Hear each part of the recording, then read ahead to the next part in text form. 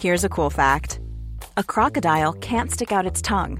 Another cool fact, you can get short-term health insurance for a month or just under a year in some states.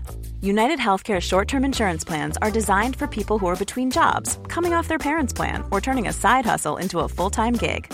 Underwritten by Golden Rule Insurance Company, they offer flexible, budget-friendly coverage with access to a nationwide network of doctors and hospitals. Get more cool facts about United Healthcare short-term plans at uh1.com.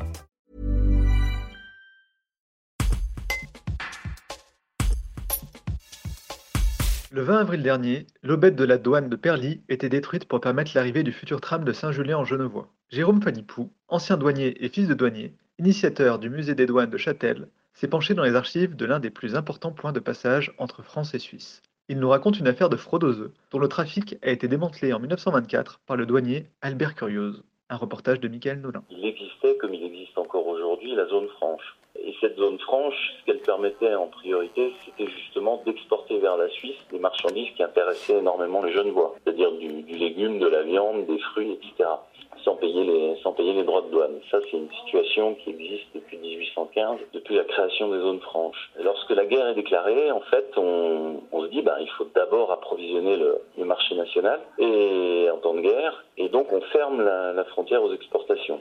Ça, c'est une clause qui est dans le traité de Turin qui instaure les zones franches, qui s'appelle la clause du Disette. En instaurant la clause du Disette, on ferme la frontière. Mais les Suisses vont se plaindre, les Genevois notamment, et ils vont faire le pied de grue auprès du préfet de Haute-Savoie pour dire, écoutez, laissez au moins passer quelques trucs. Et c'est ce que va faire le préfet Ribaud à cette époque-là, en 1916. Il va dire, on va quand même laisser quelques marchandises passer pour que les Genevois puissent subvenir à leurs besoins. Et donc, on va laisser passer certaines marchandises. Et cette clause de disette, elle va durer jusqu'en 1925 pour permettre au territoire de se remettre en forme après la guerre. Et parmi les marchandises qui étaient concernées par ces petites possibilités qu'on avait d'en exporter vers la Suisse, il y avait les œufs. Et les œufs, avant la guerre, ils pouvaient passer en n'importe quelle quantité vers Genève, il n'y avait aucun souci. Mais à partir de la clause de disette et des quotas qui ont été mis en place, on va imposer des quotas sur les sorties des œufs vers la Suisse.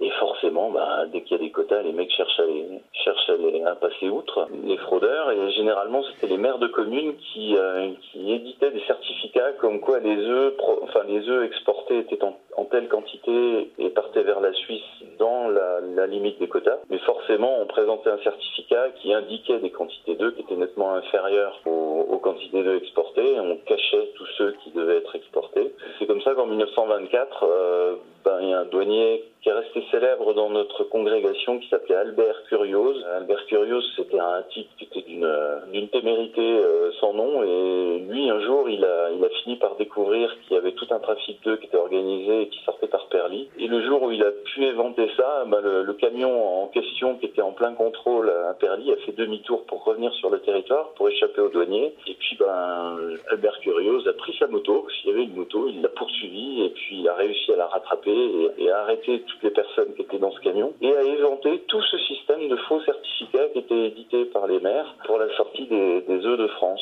Et ça a été une affaire monumentale, mais qui portait sur des œufs.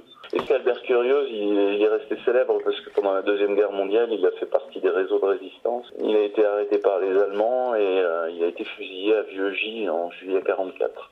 Il a laissé une marque assez prégnante dans le monde de la douane. Hey, folks, I'm Mark Maron from the WTF Podcast, and this episode is brought to you by Kleenex Ultra Soft Tissues, your ally to help tackle your allergy symptoms this season. I love the change of seasons, but nobody loves pollen and all those other things floating in the air that make you sneeze during this nice weather. Kleenex Ultra Soft Tissues are hypoallergenic and allergist approved, so fight back against watery eyes and runny noses without worrying about irritating your skin. For this allergy season, grab Kleenex and face allergies head on.